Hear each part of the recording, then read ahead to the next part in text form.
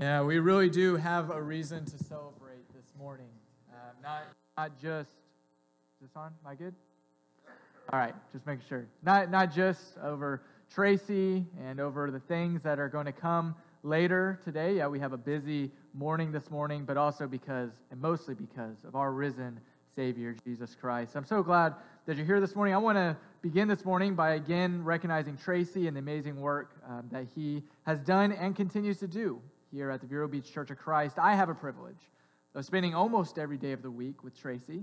And I'm always blown away at just the knowledge, the wisdom that he has tucked away in his head. I'm also always amazed that there's still people out there who love Taco Bell as much as he does.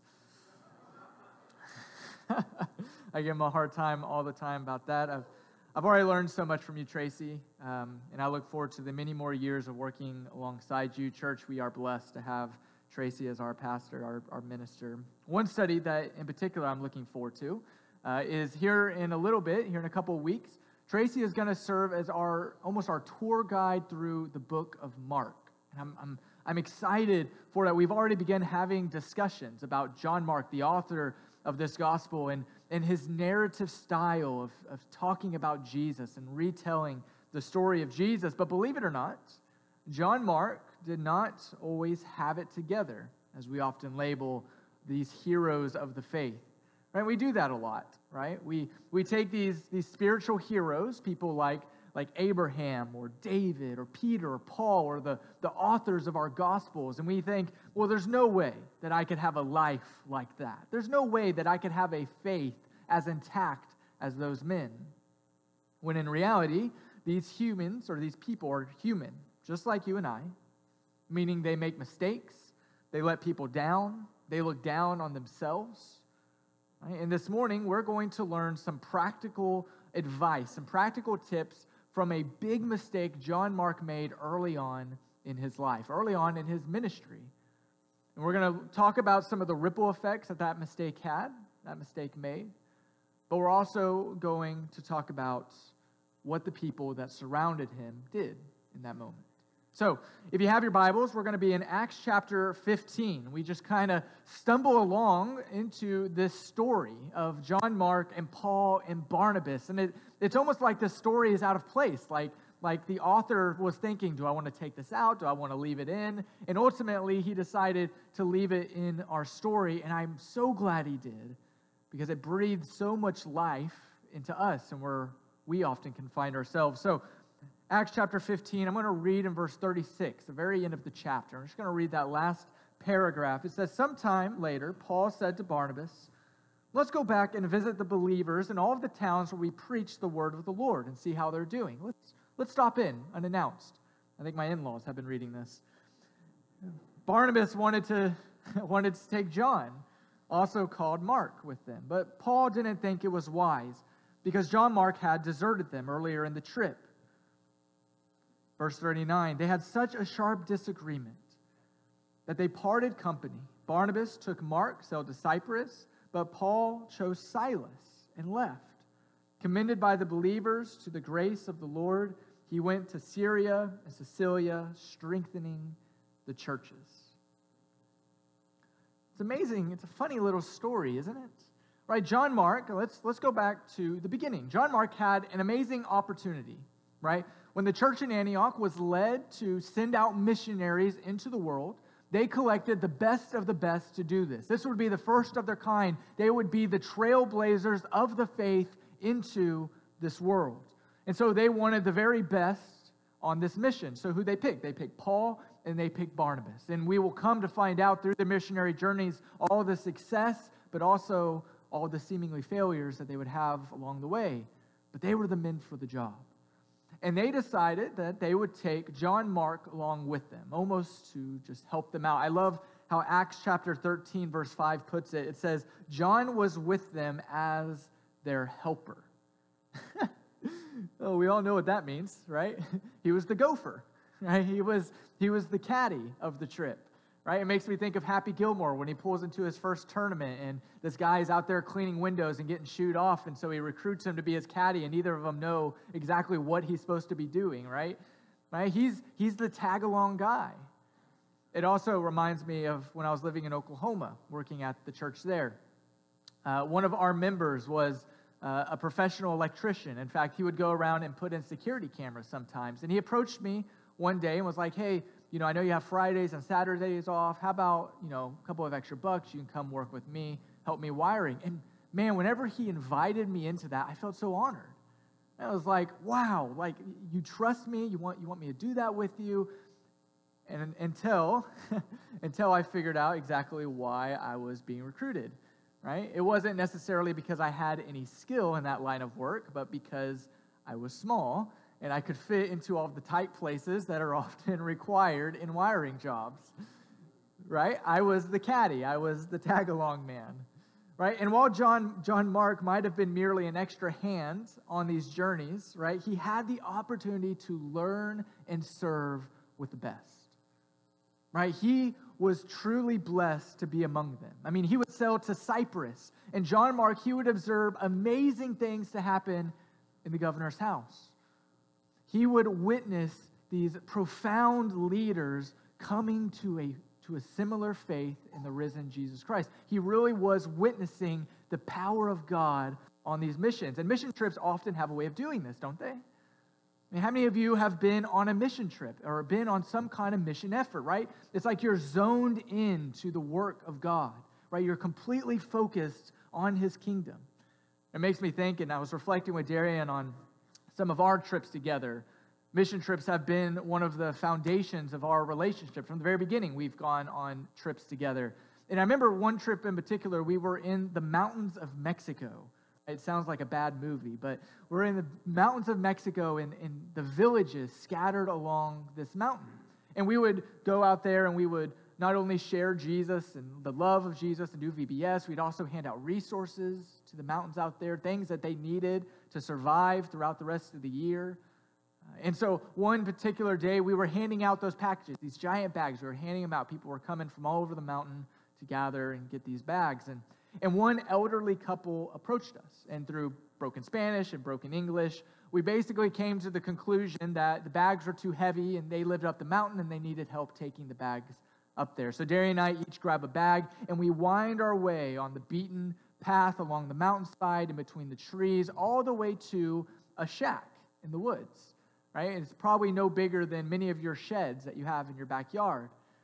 And we make it inside the house and we put the bags down and the lady, she begins putting on a pot of water and taking things out of the bags that we just brought up, opening things up and putting in the water. She takes one of the liter Cokes and begins pouring into multiple glasses. And we realize in that moment what she's doing. And we think, no, stop. Like, we brought this for you, right? This is a gift for you, right? You don't have to give it to us.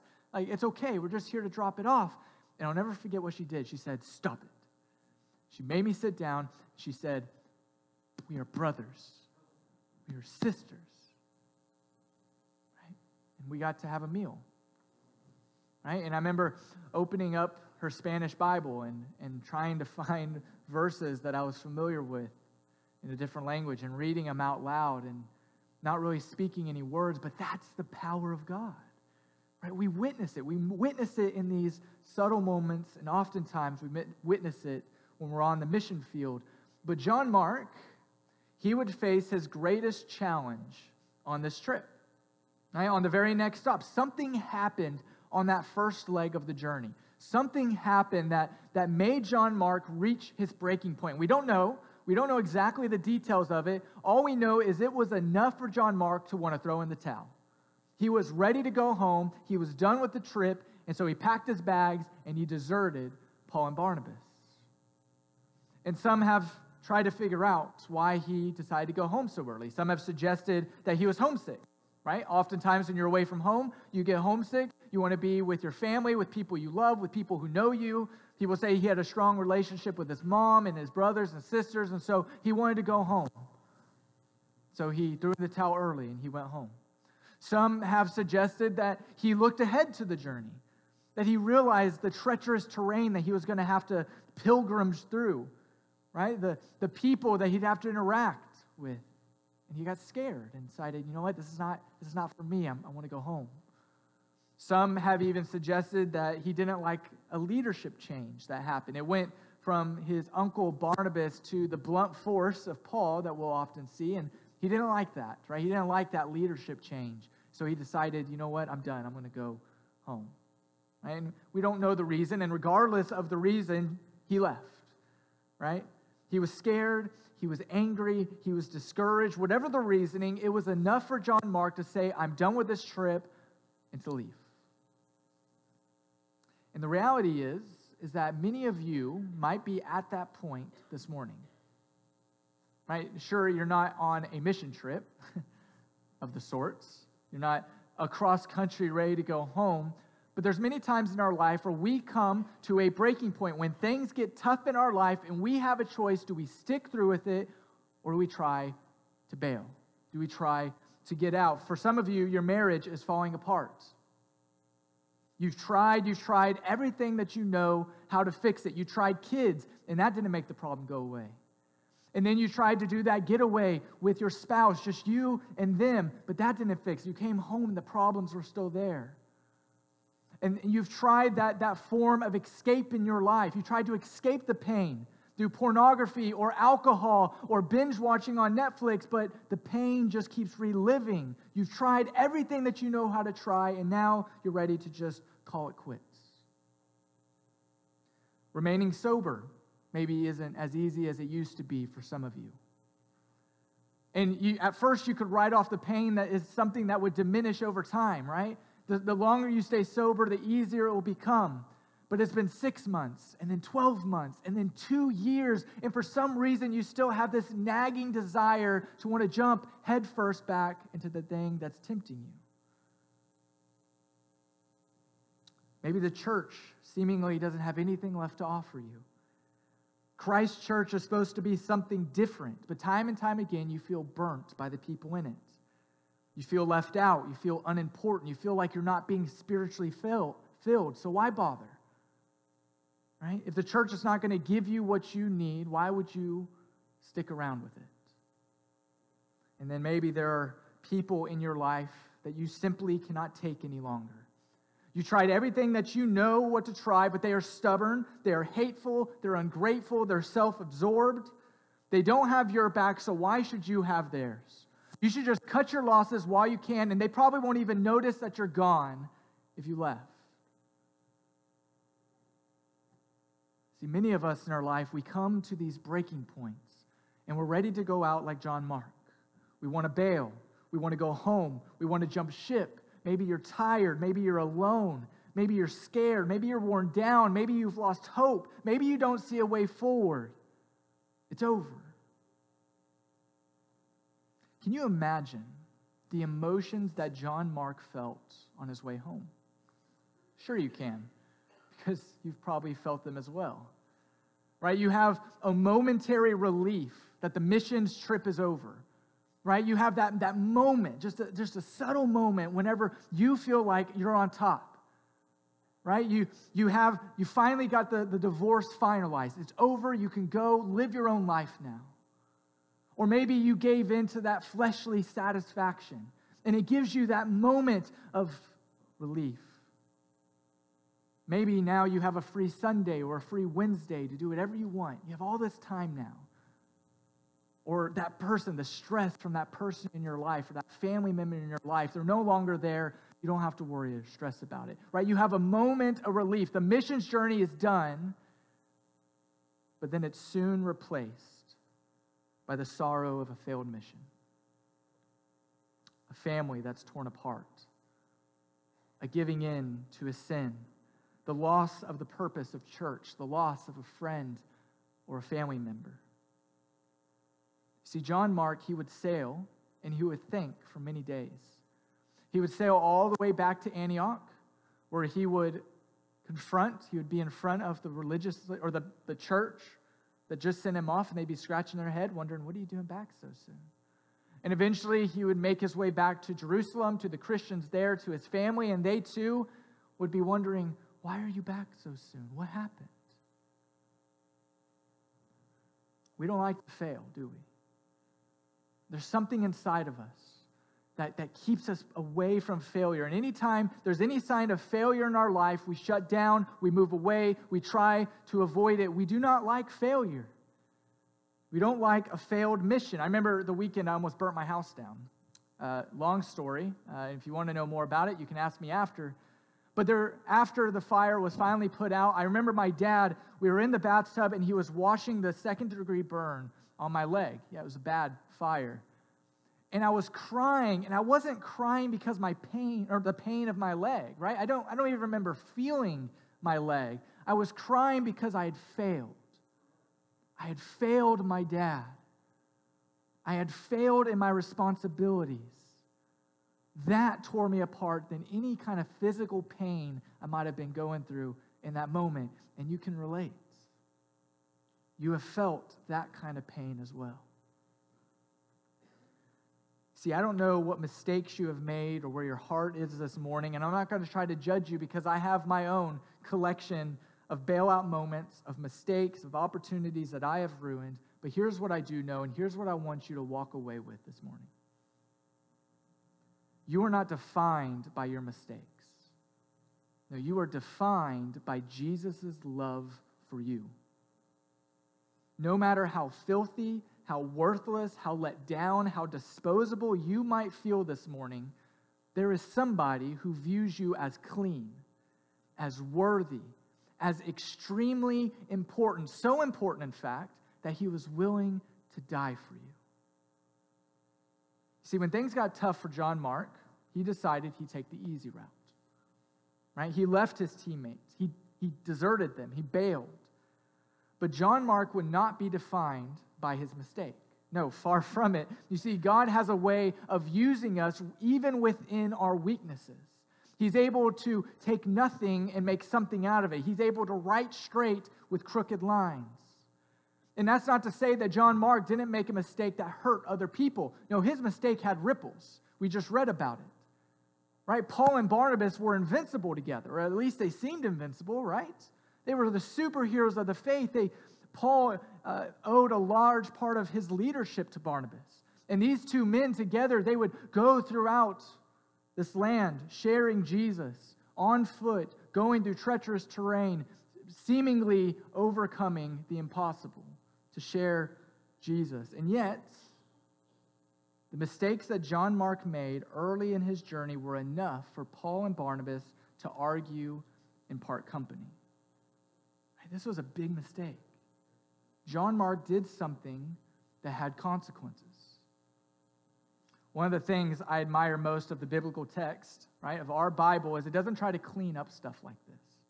Right? It doesn't try to omit stuff like this. You see, our heroes are not perfect men. Right? They are flawed. They're emblematic of the human condition. They're gifted. They're strong. But they are struggling with the same issues that haunt all of us. But here is what I want you to take away with this morning. Here's the nugget that I want you to write down and take away. We've already talked about the first part. You are not defined by your mistakes, right? Lock that in.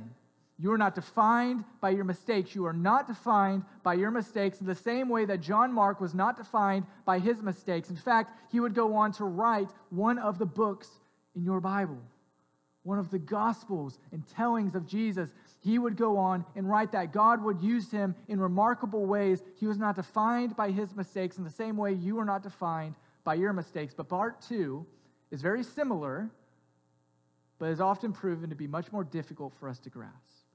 Part 1, you are not defined by your mistakes. Part 2, so you should not define others by their mistakes. You should not define others by their mistakes. Consider the position that Barnabas was at this moment in our text, right? He could have easily have written John Mark off as unreliable. He could have easily have continued on the mission journey with Paul, knowing that him and Paul were going to do great things, and said, John Mark, you know what? Just go back home because that's all you're good for. But no, he doesn't do that. Barnabas, he stands up for his nephew. And maybe we can write this off as families sticking together, but I think something far more profound is happening. But before we get there, right, let's think about where this takes root in our life. where do we find ourselves defining people by their mistakes? Maybe it's the person who cheated on their spouse, or the person who cheated on their taxes. Maybe it's the person who was recently released from prison, or the young lady who had an abortion. Maybe it's the person who came to you in confidence and told you about their attraction to the same sex, or maybe it's the person who hurt you deeply. Right? And Barnabas, like us, seems to have all the reasons in the world to push these people away. To say, you know what, you don't deserve another chance. You've hurt me, you've hurt other people, you're too far gone, there's no hope for you. But Barnabas knew that he could not define John Mark by his mistakes, because Jesus did not define Barnabas by his own. In the same way, who are we to withhold the love of Christ to people when Jesus plainly said that he died for them just as much as he died for us?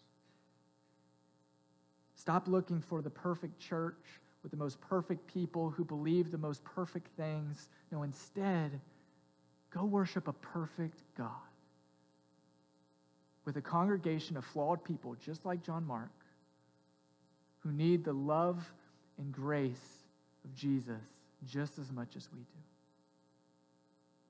You see, when Jesus looks at you, he doesn't see what you see. He doesn't see your mistakes or your failures. He doesn't reminisce on what could have been. He doesn't wish that you were somebody different. No. Jesus loves you. He loves you right now for who you are right now. But here's what I love about Jesus, is Jesus loves you right now for who you are right now, but he refuses to leave you there. And Jesus looks at you and he says, you are not defined by your mistakes. You're not defined by all the times that you walked away from me. You're not defined by all the times you walked away from my church. You're not defined by all the bridges you have burned or the people you have scorned or the pain you have caused along the way. No, Jesus looks at you and he says, I get to define you. Because of what I have done, you are clean. You are holy. You are worthy. You are bold. You are beautiful. You are strong. You are righteous. You are magnificent. You are mine. And here in a moment, we're going to witness two of our young people who believe this with all of their heart. They've grown tired of buying into the lie that they have been defined by who they are or what they have done. Instead, they're wanting to take on a new definition, the definition that Jesus has given them. And here in a moment, they are going to be clothed with Christ in baptism. They're going to be surrounded by Christ. And they're going to be committing their life to the one who sees them as his.